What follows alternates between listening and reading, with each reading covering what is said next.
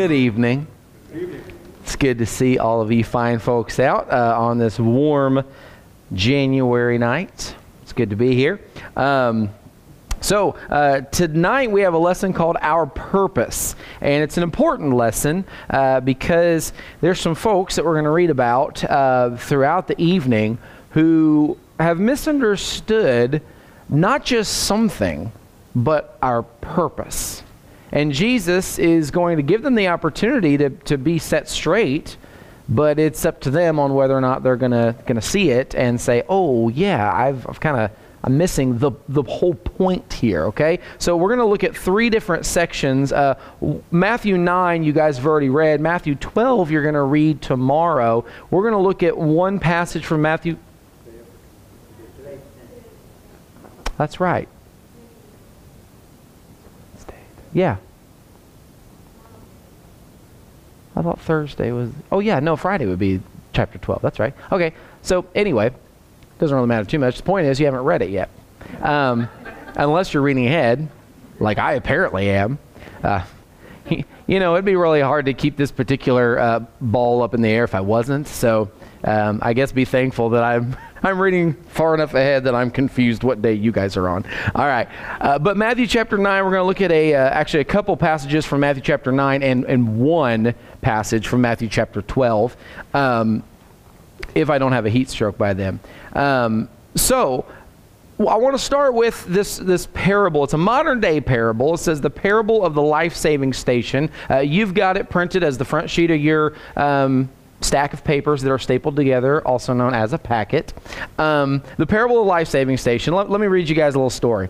It says, on a dangerous seacoast where shipwrecks often occur, there was once a crude little life-saving station. The building was just a hut, and there was only one boat, but the few devoted members kept a constant watch over the sea, and with no thought for themselves, went out day and night tirelessly searching for the lost.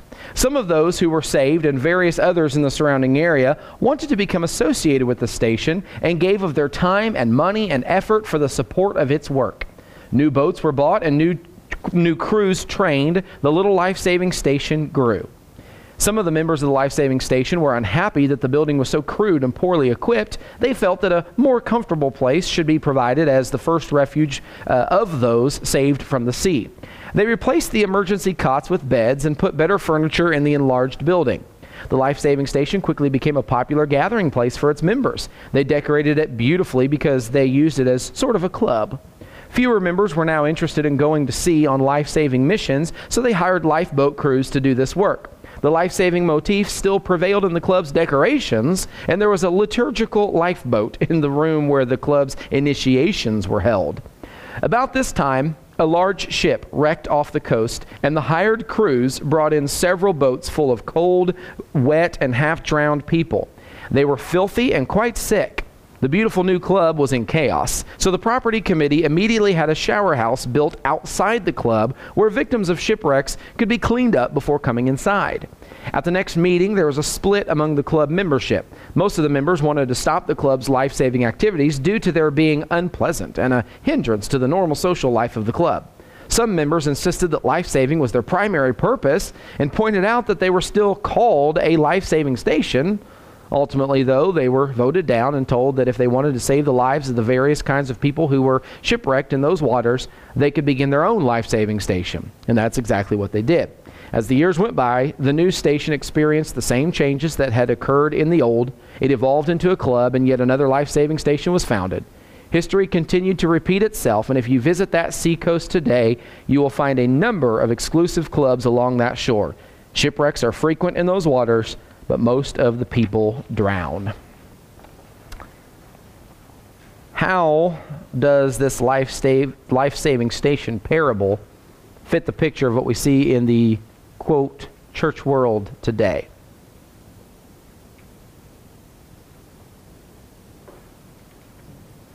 Does it fit the church world today?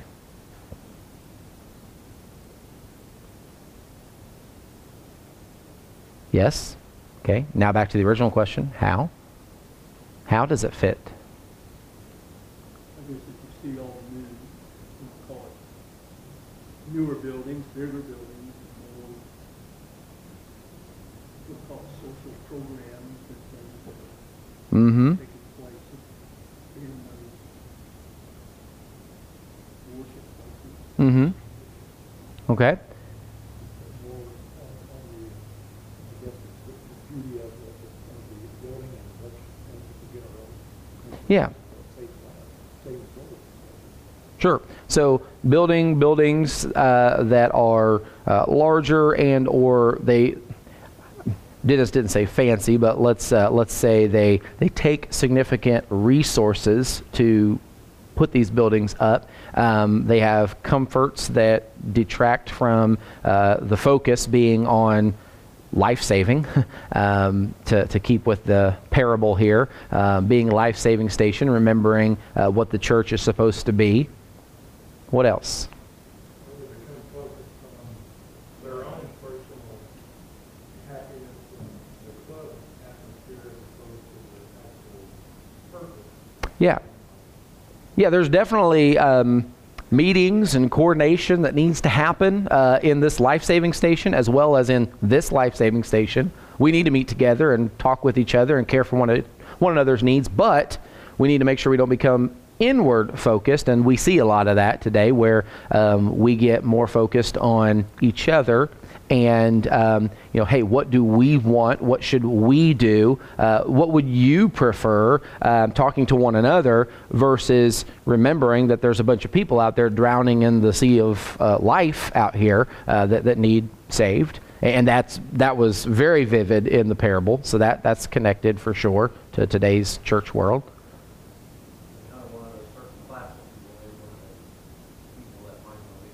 Yeah, they sort of had their own demographic in mind, didn't they? Certain groups, and we see that. There are groups that will just go ahead and say it out loud. Honestly, I don't think they think it sounds wrong or wicked or anything, but they'll say, like, we are a church for X, Y, or Z. We're a church for Generation Z. We are a church for millennials. We are a church, for this or for that. You also, don't get me wrong, let's not say it's just people going after young folks. There's also churches who will say, well, we don't want the young people because when young people come in, things change and go off course. And it'll be disguised as, well, it'll get progressive and liberal. They'll say that because that sounds righteous. But what it really is they don't want young people in there rocking the boat, making waves and things like that. Yeah, there's churches that they want a certain type of people, or kind of what you're probably saying more so, there at least is a certain kind of person or certain types of people that they don't want. What else?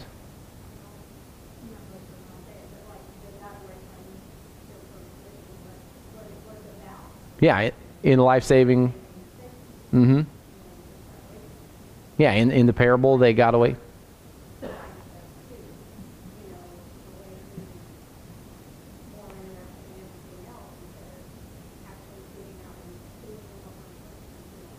Yeah, it's very easy to kind of, if we don't stay focused on the purpose, it's very easy to look down at whatever project we're currently working on and not look back up again.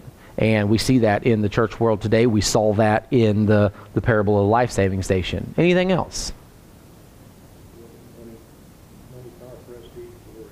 Yeah, there's a focus on materialism here. And materialism will expand that to include, like you said, even reputation and prestige and things like that, but definitely a focus on money and what money can get you and how money is viewed, which would include the prestige and honor and reputation and things like that. We see churches that they'll say we want to be a beacon in our community. What they mean is we want to be the popular church in town. Be nice if they actually wanted to be a beacon, like of hope, like shining the light of God's word. But many times when that's said out loud, what they really mean, it's more of a kind of a tagline on a church website, more than a real desire to share that kind of hope with the community around them. And we see that kind of in this life-saving parable as well.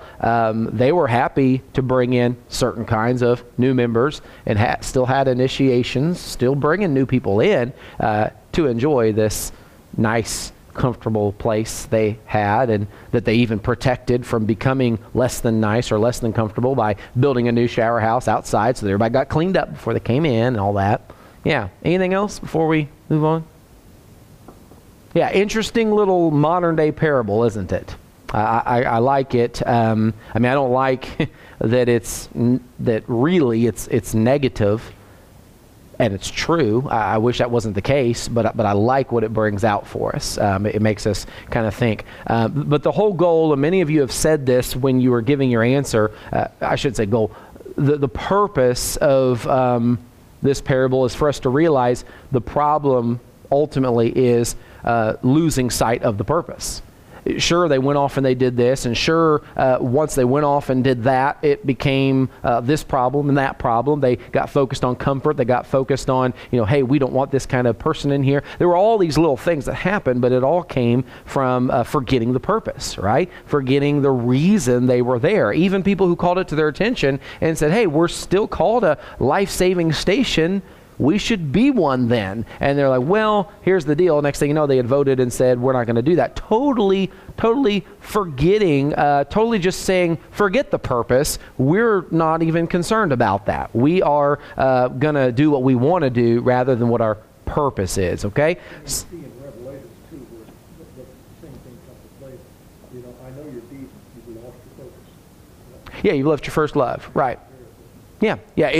We're warned of this multiple times in Scripture, but it comes up in our 90 Days with Jesus reading, obviously, as well, and that's what we're going to look at here. The first section is just entitled Jesus' Purpose. We'll look at a couple others here tonight, if time allows. But Jesus' purpose, look at Matthew chapter 9. Let's look at verses 9 through 13 to start with here. Matthew chapter 9, verses 9 through 13. It says, as Jesus went on from there, he saw a man called Matthew sitting in the tax collector's booth, and he said to him, follow me. And he got up and followed him. Then it happened that as Jesus was reclining at the table in the house, behold, many tax collectors and sinners came and were dining with Jesus and his disciples. When the Pharisees saw this, they said to his disciples, why is your teacher eating with the tax collectors and sinners? But when Jesus heard this, he said, it is not those who are wealthy who need a physician, but those who are, those who are healthy. It's not those who are healthy. I'm getting into a modern day parable now. I've not come to call the poor, but the wealthy. All right. Jesus said, it is not those who are healthy who need a physician, but those who are sick. But go and learn what this means. I desire compassion and not a sacrifice, for I did not come to call the righteous, but sinners. So Jesus has left an episode of teaching crowds and healing, and he comes here and he leaves a crowd, and now he sees an individual. And I think there's significance there. Jesus was not just Lord of a crowd. He wasn't just a teacher to a crowd. A lot of modern preachers could use this as a lesson for themselves. Don't just be teachers of crowds. Jesus wasn't just a teacher in the crowds. He was also someone who saw individuals. He saw people. He saw Matthew, someone who most people tried not to look at. Someone who a lot of Jews had no desire to see unless it was just to get better aim as they spit at his tax booth, because they saw him as an agent of the Roman government, because he was. If you don't know, obviously the ability to tax was, in this case, under Roman rule at this time in world history. The Romans are in charge, and they're in charge in what is likely Capernaum here that we're talking about. And the way that these taxes were always collected was basically to the highest bidder. So someone would bid on being able to tax collect in this area. Well, you've turned it into a business, right? You're not just collecting what needs to be collected. You've turned it into a business. So you've got an upfront investment to get back, right? Now, we've all heard that they'd gouge. They'd take more than they needed. Well, I'm not saying it was right, so don't misunderstand me. But one of the reasons they did that was because they paid big money to be able to go around and take up these taxes. So here you've got someone not only with that motivation, but also, yeah, you have the ability to take additional funds because you speak with the authority of the Roman government. You know, while they disrespected him, it was worse than just someone who had turned their back. It was someone who had turned their back on their people, and they had the Roman government as kind of authority behind their words. So if they said you owed, you know, $7,000, and you're like, that's ridiculous. It can't even be 1,000. They're like, it says it's 7,000 and it's due tomorrow. You can't. You can be as frustrated as you want. You're gonna have to pay the man, or you might have the Roman government coming and knocking on your door. So this is kind of who. Well, this is exactly who Jesus sees and is calling here. Now, do you think that there may be some more to the story than just Jesus saw him, said, "Follow me," and he got up and followed him? Do you think Matthew had any knowledge of Jesus before this?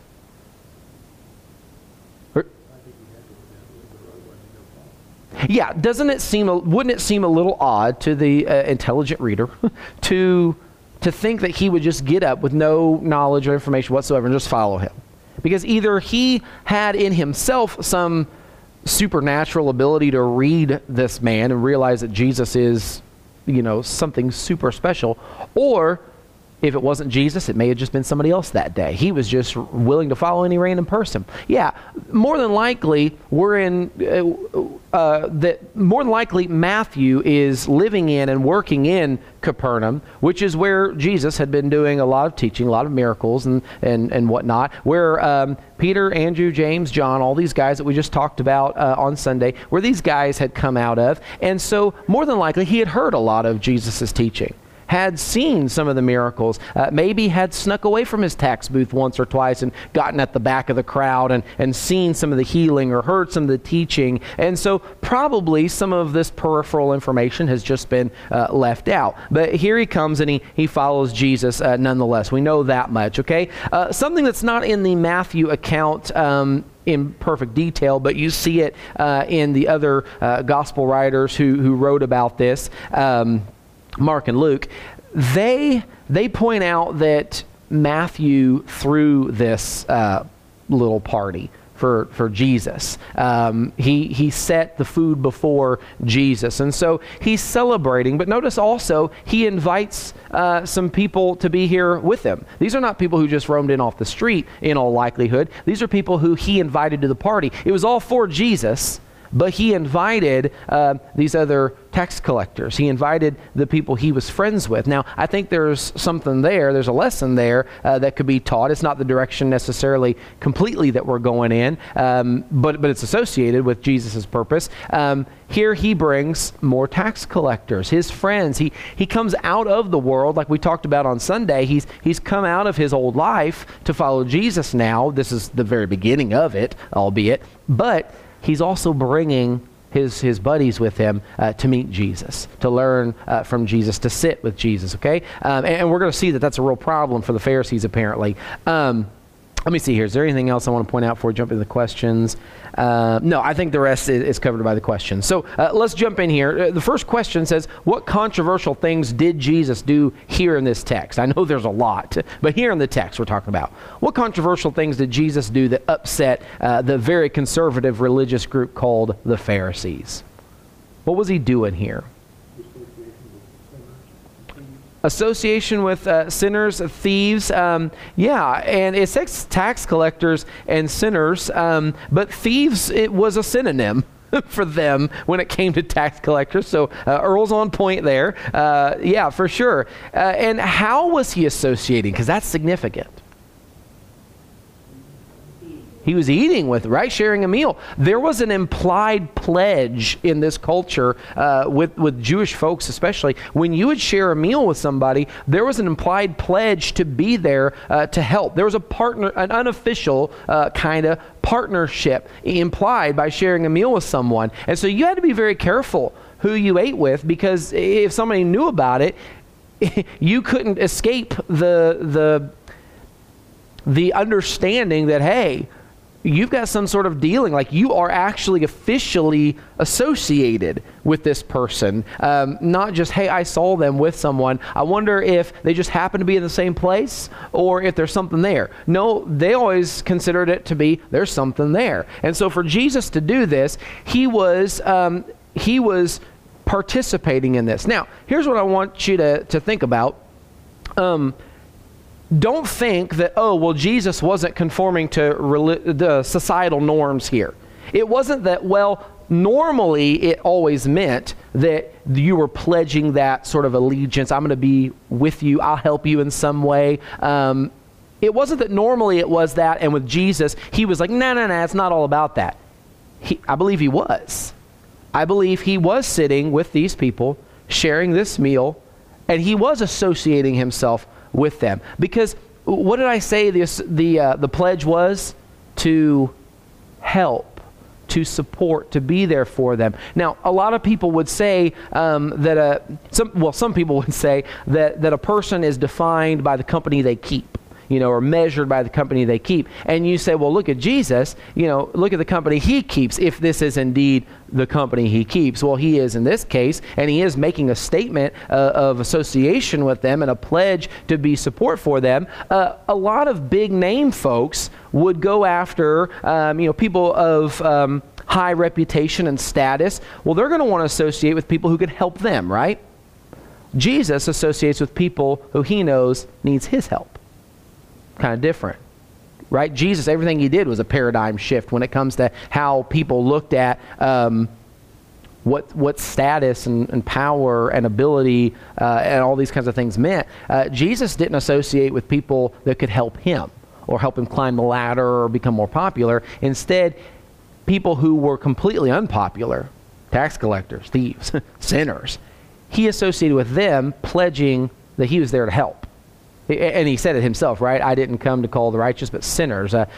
It's not those who are healthy who need a physician, but those who are sick, right? And so there's a real statement being made there. And I know you've all heard it said, that, people say Jesus was friends with these guys and these guys and these guys. He wasn't friends. He would help them. Well, yeah, but he did make a real bold statement in sharing meals with them. I'm not saying these were like his closest inner circle buddies. Don't get the wrong idea. He wasn't, schmoozing around and doing things he shouldn't. That's not what I mean at all. But do understand, Jesus was making a statement, for sure. I think sometimes it's associated likely with church discipline, in that, once they're put out of your list, you're told not to associate with do this, do that. Mm-hmm. That's the purpose of restoring. And that's the same concept. Yeah, and in this case, they haven't even come in yet to be put out, for sure. So yeah, there's a church discipline aspect there where I can see the parallel. But yeah, these guys, though, they're not even in yet. So no reason to push these people away, but only to try to bring them in, to help them, right? All right, but the Pharisees had a problem with this. So they're kind of like, from the life-saving station parable, they're kind of like the people who are like, ooh, they're dirty. We just bought the new beds. We just put the clean sheets on. We just put new carpet on the floor. We just cleaned the carpet. All that kind of stuff. And they don't want these people to come in. The Pharisees are kind of like them. They're like, ooh, Jesus, you know what kind of people these are? But it was worse than that, because they wouldn't just kind of like today, most of the time, the modern issue isn't a, oh, no, that's never going to happen. It's like, well, I don't know, what if we did this for them instead, right? We kind of try to not make it look like we don't want them. The Pharisees were just all out, very to the point. Those guys are not welcome. They are tax collectors. They are sinners. They are unclean. They are this. They are that. I can't believe, it tells me everything I need to know about you because you would hang out with them, right? I mean, they were in your face about it. Clearly forgetting the purpose. Number 2, what did Jesus say he desired here? Verse 13. He told them, go and learn what this means, and it's a quote from the Old Testament, but it's his word. Yeah, so it's from Hosea 6:6, but Jesus is the one saying it. So he's quoting Hosea, inspired by God, of course, so it all ultimately comes back to being his word, but Jesus is speaking it. So when I say, what did Jesus say he desired? Jesus, quoting Hosea, is saying, I desire this, right? He says, I desire compassion. And who does he desire that compassion from? In this case specifically, there would be a pointed challenge to the Pharisees, yes. Would there be anybody else, though, that he wants compassion from? Would there be anybody he doesn't want compassion from? No. Jesus wants everybody to have compassion for mankind, right? That's part of his purpose here is compassion, and there's specific goals of this compassion. You want it to lead to a specific place, which is a repentance and a knowledge of God and salvation. But compassion is how we're going to get there. Were the Pharisees winning anyone with this lack of compassion?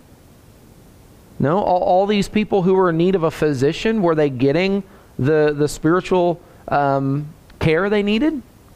No.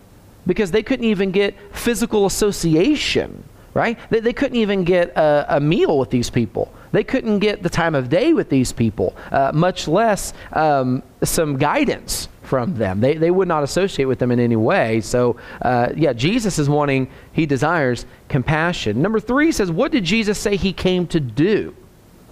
It's right after his desire statement. Yeah, he came to call sinners. That's what he says he came to do. And so there he's not been unclear, but there's definitely an implication there that these guys are not aligned with his purpose. The Pharisees are not aligned with his purpose. They're completely against it. He's come to call these people. All right, now look at number 4. It says, do Jesus' words at the end of verse 13, what we just talked about, indicate that he is not at all interested in people who live righteously? Because he says, I didn't come to call the righteous, but sinners. Does that mean that he's not interested in people who are living righteously? Yeah. This is it's a kind of a Hebrew way of saying things. They would say it in absolutes. Absolute negative, absolute positive, where we would make the statement in relative terms. We would say, I didn't come so much for the people who think they're already good. I came more so for those who know they need saving, know they need repentance, know that things aren't quite right. Like we would say it more like that. But these Hebrewisms, however you want to say it, this was common for them to say things in absolute ways. And the understanding was clearly not that you mean definitely not righteous or even literally righteous. You mean relatively, okay? Number 5, speaking of this same concept. So number 4 said, does it mean that he's not interested in people who live righteously? Number 5 says, do Jesus' words indicate that there even are people so righteous that they don't need what he came to offer? Is that what Jesus said? He said, I didn't come for the righteous. Does that mean there are people who are absolutely righteous and don't even need him?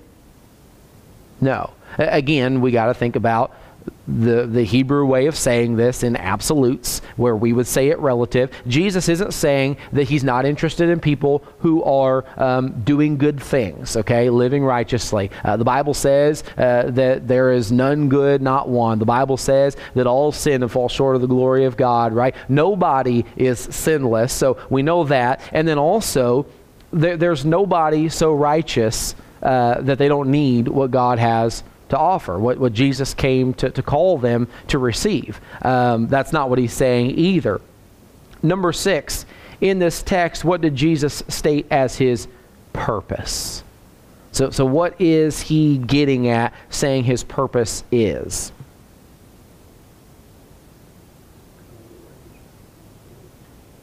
To call the sinner, not the righteous. Yeah. He came to, after my wealthy comment. Now I'm being tested. Do not test thy evangelist, for he may fail.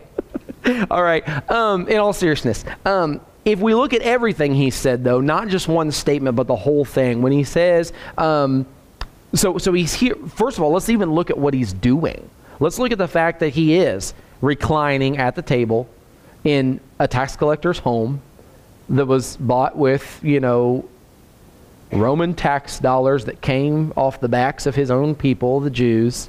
Okay, he's eating there with these people, tax collectors and sinners, who Matthew might be using that ironically, because this is what they considered them to be. This is what the Jews considered them to be. They considered them sinners, and that's what the Pharisees, that's the way they would look at them. He's dining with these people, making that strongly implied association, pledge to help, to be there for them in some way. And then when the Pharisees, unwilling to go to Jesus face to face, apparently for some reason, instead ask his disciples, why does your teacher eat with these people, tax collectors and sinners? Jesus hears it and he says, it's not those who are healthy who need a physician, but those who are sick. So his purpose is to help those who are sick. But what is the sickness that he's talking about? Well, when we get to the end there, that he didn't come to call the righteous but sinners, the sickness that he's referring to is a spiritual sickness. It's the consequence that comes spiritually as a result of sin. He's come to save people from that. His purpose, it's like the life-saving station parable. He's on a life-saving mission. His purpose is saving lives, eternal lives, spiritually speaking, eternal lives. That's what he's here to do. Look at page 3 now. Let's talk about Jesus' desire here. Matthew chapter 12 now. Matthew chapter 12, starting in verse 1, going to verse 8. Matthew 12, 1 through 8. It says, at that time, Jesus went through the grain fields on the Sabbath, and his disciples became hungry and began to pick the heads of grain and eat. But when the Pharisees, they're here again. When the Pharisees saw this, they said to him, look, your disciples do what is not lawful to do on the Sabbath. But he, that's Jesus, said to them, have you not read what David did when he became hungry, he and his companions? How he entered the house of God and they ate the consecrated bread, which was not lawful for him to eat, nor for those with him, but for the priests alone? Or have you not read in the law that on the Sabbath the priests in the temple break the Sabbath and are innocent? But I say to you that something greater than the temple is here. But if you had known what this means, I desire compassion and not a sacrifice, you would not have condemned the innocent. For the Son of Man is the Lord of the Sabbath. All right. See any familiarity here?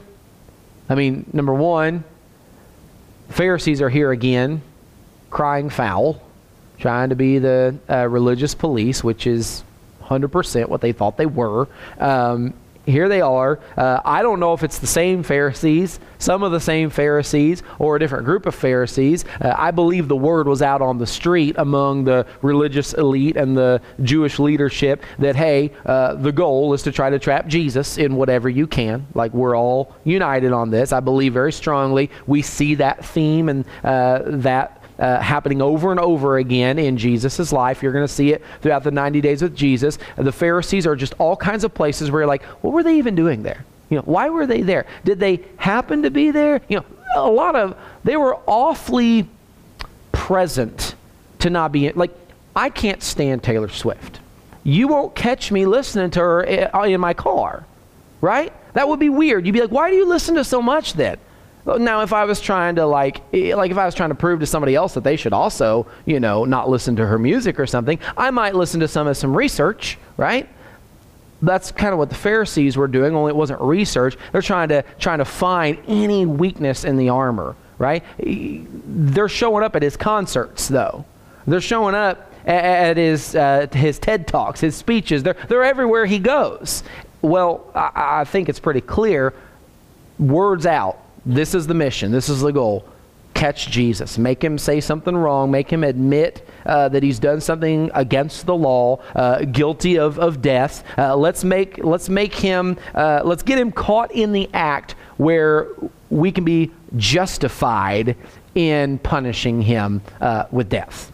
Let's try to find it, catch him in the wrong words or the wrong act, doing something he shouldn't do. And the Sabbath seems to be a good one for this to revolve around, because the Sabbath was such a huge deal to the Jewish people. It set them apart from all kinds of religions that were around them, that they had the Sabbath to their God. It was a huge deal.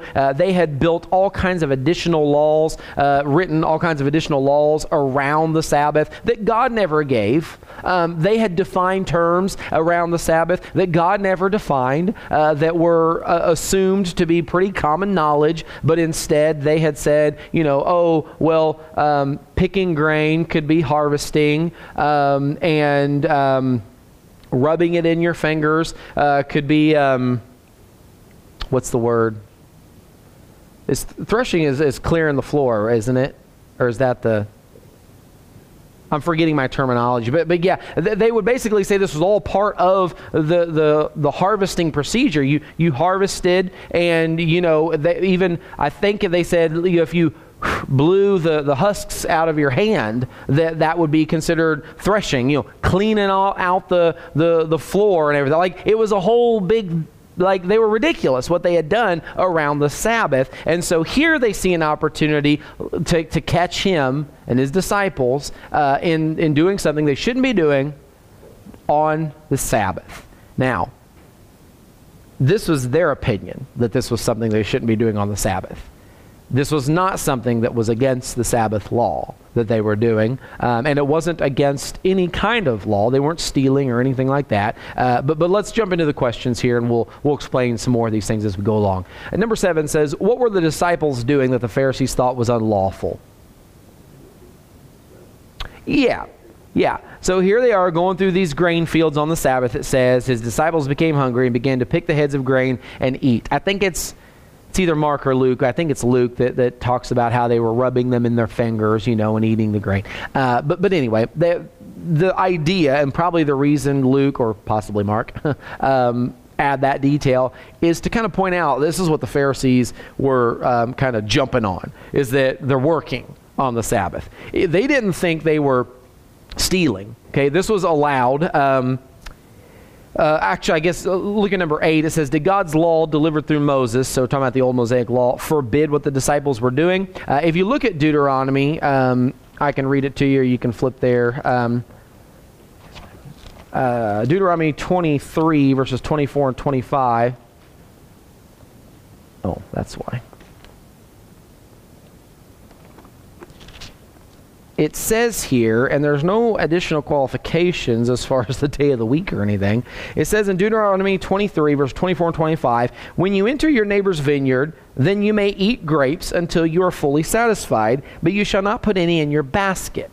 Right? Now, you see some compassion, like we talked about earlier. I desire compassion and not sacrifice. You see some compassion there because this is your neighbor's vineyard, not yours. And in the law, which was supposed to be so strict and so hard, it accounts for, hey, don't put it in your basket. Don't fill up to go home. But if you're hungry, eat the grapes you need to survive. And then verse 25 says, when you enter your neighbor's standing grain fields, then you may pluck the heads with your hand, but you shall not wield a sickle in your neighbor's standing grain. So don't go harvesting crops and load up, a wagon full or anything, but you are allowed to do this. Now, there's nothing there or anywhere else that forbids doing this on the Sabbath. And you know why I think that probably is? Because it's clearly not work. One of the universal signs for luxurious living and relaxation is what? You got a thing of grapes and you're sitting there eating the grapes. Well, here we have, you're sitting there eating the grapes. Well, I know we're talking primarily about grain, but in the same verse in Deuteronomy, we're talking about, hey, the grapes, the grain, whatever. Don't go out there with the sickle and the standing grain, and don't take a basket. It's not a you pick produce farm, but by all means, if you need something to survive, the law is not to prevent life. the law is not to prevent life. The law is not to make things difficult for you. The law is not meant to stand in the way of your livelihood or your health, your ability to continue and have sustenance and survive. That the law is not supposed to cause you to die unless it's because you sinned and deserve it. So there's not any law that would ever say, if you are in a bad spot, hey, make sure you don't break the law to survive, because that'll make it even worse. No, death would be worse in all cases. And so it's silly to say that this is wrong. But, the Pharisees were known to be a little bit silly when it came to the way they interpreted laws and made up laws and added to laws and defined words that weren't actually defined by God, because they were already clearly defined in their own understanding among the people in that day. Now, number 9, Jesus brings up a story here to bring us to the attention of these Pharisees about David and eating the consecrated bread. Number 9 says, why did Jesus say it was not lawful for David and his companions to eat the consecrated bread? Do you guys know? I listed several scriptures there for you. The first 1, 2, 3, 4 are telling about the law itself. And then the last one, 1 Samuel 21, 1 through 10, is actually that event told in Scripture when David went to Abiathar or Ahimelech, however you read it, to request the bread and to receive the sword of Goliath and all that stuff. We're not going to read that tonight necessarily, I don't think, unless we just desperately need to. But I've put those scriptures there so you can look them up. Do you guys know why Jesus would bring up a story here, why he would say that it is not lawful, or it was not lawful for David to do what he did? The bread was for the priest to eat. Why was it not lawful then for David to eat it? He was not a priest. He wasn't from Aaron. He wasn't a descendant of Aaron. He was not a priest. He was not to eat that bread. But remember what I said before about the idea that the law wasn't to prevent your well-being. It wasn't to make life hard for you. It wasn't ever meant to prevent your survival. Again, there were things punishable by death, so the law might cause you to die. And now, really, it's not the law's fault, it's yours for sinning. But the law, none of these laws were to be obeyed in such a way that it might cause a person, to starve to death and die. And so that's why Jesus brings this up. He's like, you guys who love Abraham and David and all these heroes from your past. You remember what he did? I don't remember you having such a problem with him, right? He's like, remember when he ate the consecrated bread?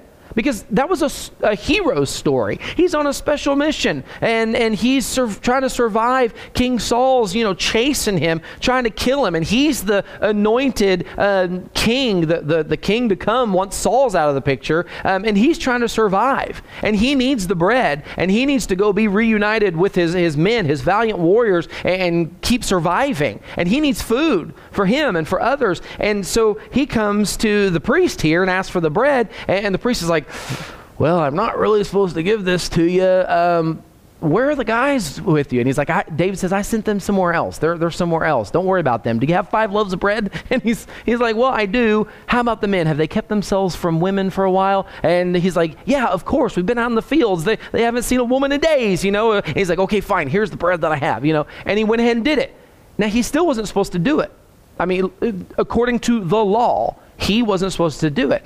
However, clearly this priest, and David too, realized that this is not an instance where the law needed to be obeyed to the letter, to where David would go without sustenance, to where his men would go without the food they needed, to where he might stick around too long, waste too much time, and Saul catch up to him and kill him, and then God's anointed king wouldn't ever get to take the throne. It would go against God's will, all right? That brings up the question, though, that has to be asked, and so I put it here, number 10. How is what David did any different from Uzzah and the upset cart, or Nadab and Abihu with the strange fire? Remember Uzzah? Remember they were carrying the ark on a cart, and he reached up and touched it and was struck dead right then and there. Remember Nadab and Abihu who offered the strange fire? I'm sorry, I laugh every time because whenever I'll get a text from Dad, hey, we're having a bonfire, having a fire over at the house, but he won't say it that way. He'll text me, we're offering up strange fire tonight if you want to come over. You should probably stop saying this, Dad. Anyway, it's, gotta love those Bible jokes. Anyway, well, they didn't do things the way God prescribed and started their own fire instead of taking God's fire. How is what David did, since it was unlawful, how was it any different than Uzzah? Why wasn't David struck dead, do you suppose? In my thought, David was not commanded not to eat on Sunday or Sabbath. He wasn't commanded not to eat, but eating that particular bread was not lawful. Matthew? I think it's back to your first thing once about you have to live, you have to live. Mm-hmm. They wasn't doing it to live, they say it was for obeying the law of the letter. Yeah. So I would agree. Definitely one difference is the fact that we've kind of got a life and death thing going on here. Nadab and Abihu, was their situation life and death? Nah, they were just like, hey, we should just start our own fire. Why do we have to go over there? I don't know if they talk like that, but there was really not even any implication of any threat to their well-being other than what they chose to do. What they chose to do was an imminent danger to go against God's law just knowingly and just because they felt like it. But what about Uzzah? We say that, well, Uzzah, he didn't want the ark to fall, and it was such also not a life and death situation. But what else was an issue there? Yeah, what did they put it on? But what does the Bible say? It was put on a new cart, a brand new cart, right? It's like they want it on The Price is Right or something. They put it on a new cart. They didn't have the priests carry it the way it was supposed to be carried, did they? So it should have never been like this in the first place. And so I don't know if you want to call that David's fault, the leadership at the time. If you want to call that Uzzah's fault, he shouldn't have been in the parade, participating in what they were doing that was wrong. Whatever the case is, everything there was wrong. They weren't even moving it the right way. And so when he reached up and touched it, even if he thought it was a great reason to do it, the whole thing was a mess, and God punished him for his wrongdoing and sent a message throughout the whole rest of the congregation of Israel at that time, right? So it's not life and death in any of these cases like it was for David, who was trying to survive Saul and his army chasing him, and he was already God's anointed king. This was part of God's will for him to survive and to ascend to the throne eventually. It's a totally different situation. And then also there's the fact that, like we said with Nadab and Abihu, with Uzzah, in his case, he was participating in a whole process that was wrong. Every bit of it was wrong. And while his seems like, Nadab and Abihu were just reckless, Uzzah was trying to do something good. Yeah, but he was caught up in a wrong situation from the beginning. It wasn't the way it's supposed to be. All right, so understand these differences. So number 11 says, with all this in mind, what then is the greater desire of the Lord? And you can see it in verse 7. It's also in Hosea 6:6. Yeah, the greater desire is compassion. And so when someone needs to live, somebody comes in here scantily clad into this building, and we're like, oh wow, okay, all right, and what do they need to do to honor God? Well, they need to put some more clothes on, right? They need to follow him and respect, his word and modesty and all. They've got some things we can see that need fixed. But you can also see the ribs, and they're filthy, and they say they don't have anywhere to stay. Should we say, well, we're not doing anything until you get some clothes on? No. So how's it different? It's not, right? We'll get to obeying the law here as quick as we can, but right now they need compassion, right? Right now that person needs help. Okay, we'll get to the sacrifices.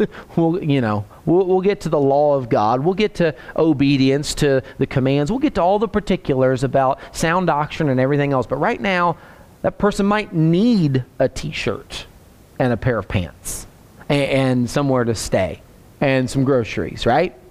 So that's just one little example. You could think of a lot of others, I'm sure. Let's go to this last page here real quick. It is lawful to do good. It is lawful to do good, it says. Look at Matthew chapter 12, continuing on here, verse 9 through 13. It says, departing from there, he went into their synagogue, and a man was there whose hand was withered. And they questioned Jesus, asking, is it lawful to heal on the Sabbath? So that they might accuse him. Again, Jesus kind of has this theme. People want to accuse him. They want to catch him. Verse 11, and he said to them, what man is there among you who has a sheep? And if it falls into a pit on the Sabbath, will he not take hold of it and lift it out?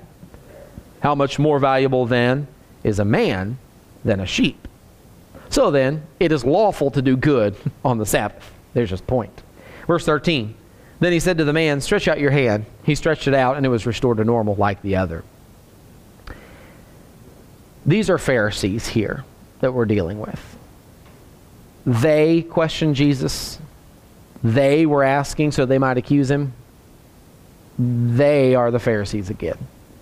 Pharisees are here accusing Jesus. Why did the Pharisees think Jesus shouldn't heal on the Sabbath? Like, what was their good reason for it? I'm going to go to Exodus chapter 20. Exodus chapter 20, verses 8 through 11 says, remember the Sabbath day to keep it holy. 6 days you shall labor and do all your work. But the seventh day is a Sabbath of the Lord your God. In it you shall not do any work, you or your son or your daughter, your male or your female servant, or your cattle, or your sojourner who stays with you. For in 6 days the Lord made the heavens and the earth, the sea, and all that is in them, and rested on the seventh day. Therefore the Lord blessed the Sabbath day and made it holy. So what did it say you're to do on the Sabbath? What does it say you should do on the Sabbath? Rest. Keep it holy. Do nothing. Also another way of saying rest. Rest, do nothing. What does it say you do not do on the Sabbath? Work. Yeah, don't work. Do all your work in the 6 days and don't work on the seventh. In what book and chapter? Are you in Matthew or Exodus? Matthew chapter 12. Or have you not read in the law that on the Sabbath the priest in the temple breaks the Sabbath? Right. The same, Jesus is bringing up what they're accusing him of. He's saying, well, hey, the same thing you're calling work. Yeah, he's comparing it here. So there's my answer in a roundabout way. I'm asking why did they think Jesus shouldn't heal on the Sabbath? They believed he was working, right? They believed healing was a work. Now, I know it's real easy to say this because we've got Jesus's words and we don't live by the Sabbath anymore. We're not under that old law, bound to it in that way. But what a silly way to view work. Like, do you see how, let's get back to this purpose idea. Do you see how far departed they have become from the purpose when they can say, why are you healing on the Sabbath? That's work. You're doing a work. I mean, healing someone. Yeah, right. But they're accusing Jesus of doing it. And they're saying, you're working. Is that even, how do you get to that mindset where someone could be healed? Let's make it modern, and let's just take the big scary cancer, and let's just say someone's got cancer and they could be healed on the Sabbath. And somebody says, boy, I'd like to let you do that, but I'm going to have to stop you right there because that's work. If that could be done, someone could just do it with a touch or with a word like Jesus did. who in this room would say, well, they've got a point. Not supposed to work on the Sabbath? Nobody. The Pharisees had, this wasn't something you didn't just read the law and go, yeah, I guess probably can't do that. No, this is a mindset that gets practiced and groomed, and you work your way into this mindset. This is deep into, like, you become a Pharisee and you go so far down that path that you finally get to the point where you see even healing as work that should be punished if you do it on the Sabbath. And that's why Jesus lands on, it's lawful to do good on the Sabbath. He's saying, this isn't work. I'm doing good on the Sabbath. But he also brings up the really practical thing about the sheep, right? Look at number 13. It says, what point was Jesus making in verse 11? He said to them, what man is there among you who has a sheep, and if it falls into a pit on the Sabbath, will he not take hold of it and lift it out? Right. And do you think the Pharisees would have, if they had a sheep, do you think they would have pulled it out? Yeah, I would imagine so. And if any of them wouldn't, it might only be because it was one. They probably had a rule. Well, if 3 or more fall in, then I need to do that because there's serious, economic, agricultural value there that needs to be understood and needs to be preserved. It affects the whole economy, really. Like, I'm sure they had a whole thing built around it, but more than likely, I jest. More than likely, one sheep, because that's what he says, one sheep, will he not take hold of it? And I'm not just messing around with the English version. This was written, in the Greek, it's written singular. Jesus is pointing out, if just one of your, let's say, 100 sheep fell into this pit, 99 are fine, but one falls in on the Sabbath, you're still going to get it out because there's value there, right? You have this sheep for a reason. It's other than the story that Nathan told David, I don't think too many people kept sheep as pets, right? There was a reason for this sheep to be around, so there's value there. And Jesus says what? He says, how much more valuable then is a man than a sheep? Right? So if you're going to save a sheep on the Sabbath, because you're probably going to go, well, yeah, there's value there that needs to be saved and preserved, and, that's an asset of mine. Of course I'm going to get the sheep out of there. What about a man who's not an asset, who's not property of yours, but it is God's creation and is more valuable than a sheep? It's lawful to do good on the Sabbath. And so number 14 says, why did Jesus say it was lawful to do good on the Sabbath? I'm going to kind of fast forward this one for you. He said it's lawful to do good on the Sabbath because he's already told this, I'm sorry, they're asking, is it lawful to heal on the Sabbath? And he's like, it's lawful to do good on the Sabbath, right? Because when they say, is it lawful to heal, what they're saying is it lawful to work? They took his word and defined it as work. And he took his word and defined it as good. That's what he did there. And so that's why he used the lawful in there. He's like, yeah, if you want to talk about what's lawful, let me tell you what's lawful. Doing good is lawful.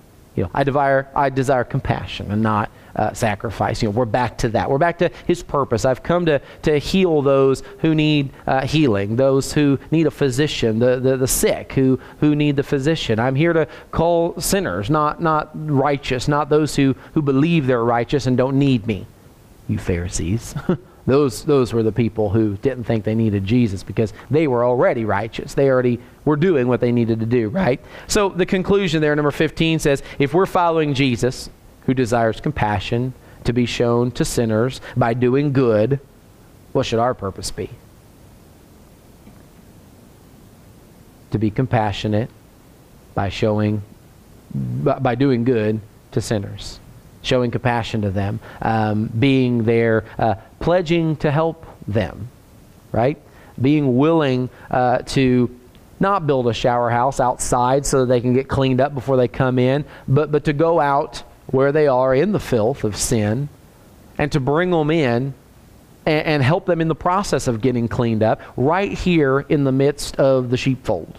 right? Right here in the congregation of the Lord, to let Jesus cleanse them spiritually, and we'll take care of the shower and the clothes and the groceries and the spiritual food as well. We'll teach them and lead them in that way, and counsel and advise and be there to support. We'll eat with them like Jesus did. We'll dine with them. We'll pledge that kind of support, that kind of help to them. We'll be there for them. That's what Jesus did here. Wasn't just Lord of the masses and teacher of the crowds. He saw individuals.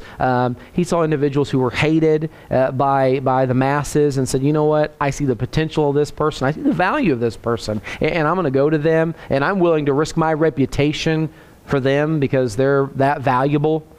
I desire compassion. I know this guy's done wrong. That's okay. I desire compassion and not sacrifice. There's one of those absolutes again. It's not that he didn't want the sacrifices under the old law. That sacrifice is really he's really encompassing the whole law when he says and not sacrifice. He's saying, I desire compassion more than the sacrifices of the old law. And that's not to negate and say that those weren't necessary, that he didn't want those things to be obeyed, but that the whole point was that you would learn about sacrifice, that you would learn to be compassionate, that you would understand what happens when sin happens. There's going to be a death. Blood will be shed, to understand and learn these concepts. And so if you don't get the compassion part, and all you've got is, well, I know all the right sacrifices to make, and I know all the laws forward and backward, and I've obeyed every single one of them, but you don't understand when compassion is needed, and you don't have any understanding of when you need to show mercy and give a little grace and forgive somebody before they deserve it, you've missed the whole purpose. And so our purpose is Jesus' purpose. And I put there at the end as a reminder, remember the life-saving parable, because that was a great little story about people who lost their purpose. And we all seem to agree that it's a pretty accurate mirror image of a lot of the religious world or the church world today. And so it's not some far-flung thought. It's what we see actually going on. A lot of churches have lost this purpose idea. They've lost this compassion idea. And so you've got people off the deep end that have their doctrine wrong, and they've lost their purpose that way. You got people over here who are all about the letter of the law, making sure that, these people do this, and I saw that person in that pew doing that during this or during that time, or somebody was praying and they were doing this. We were taking the Lord's Supper and they were doing that. Right? You got this letter of the law group. It's like, look, compassion, guys. Compassion, not sacrifice. Doesn't mean we don't obey. Doesn't mean we don't learn. It doesn't mean that we get rid of any of God's laws. But it means we got to understand compassion, it prevails. That's what it did with Jesus. Okay, compassion prevailed, and we've got to understand it and not lose that purpose, because that's the whole reason Jesus came. We didn't deserve it. He had compassion on us. Over and over, we see it in Scriptures. Jesus, seeing the people, had compassion on them because they were like sheep without a shepherd, distressed, dispirited, and he wanted to be there for them to provide what they needed. All right, let's pray, and then we'll get out of here. Father in heaven, thank you for your word. Thank you for this 90 Days with Jesus challenge that we're all participating in. And we're so thankful to be able to spend these 90 days with your son, not just in the stories, but being in his life, walking through your son's life here on earth together, reading all the accounts that were written from Matthew, from Mark, from Luke, and from John. And God, it's so powerful what's been read and studied here tonight. And there's so much more that could be unpacked here, so many more details that are significant and could be pointed out, and time tonight just doesn't allow for it. So God, I pray that as we as we've read some of this, and we'll read the rest of it here in a couple days together, I pray that we would dig deep, and we would dive deep, and we would slow down and read these things not with great speed and not in haste, but with a desire to understand and to really soak in all the details, to smell the air there where Jesus was, and to hear the hustle and the bustle and the words, and to hear the gasps as they saw people being healed and words of authority being spoken by Jesus. Lord, help us to understand the Scriptures like we never have before, and to grasp details that we maybe have missed in the past or have glossed over.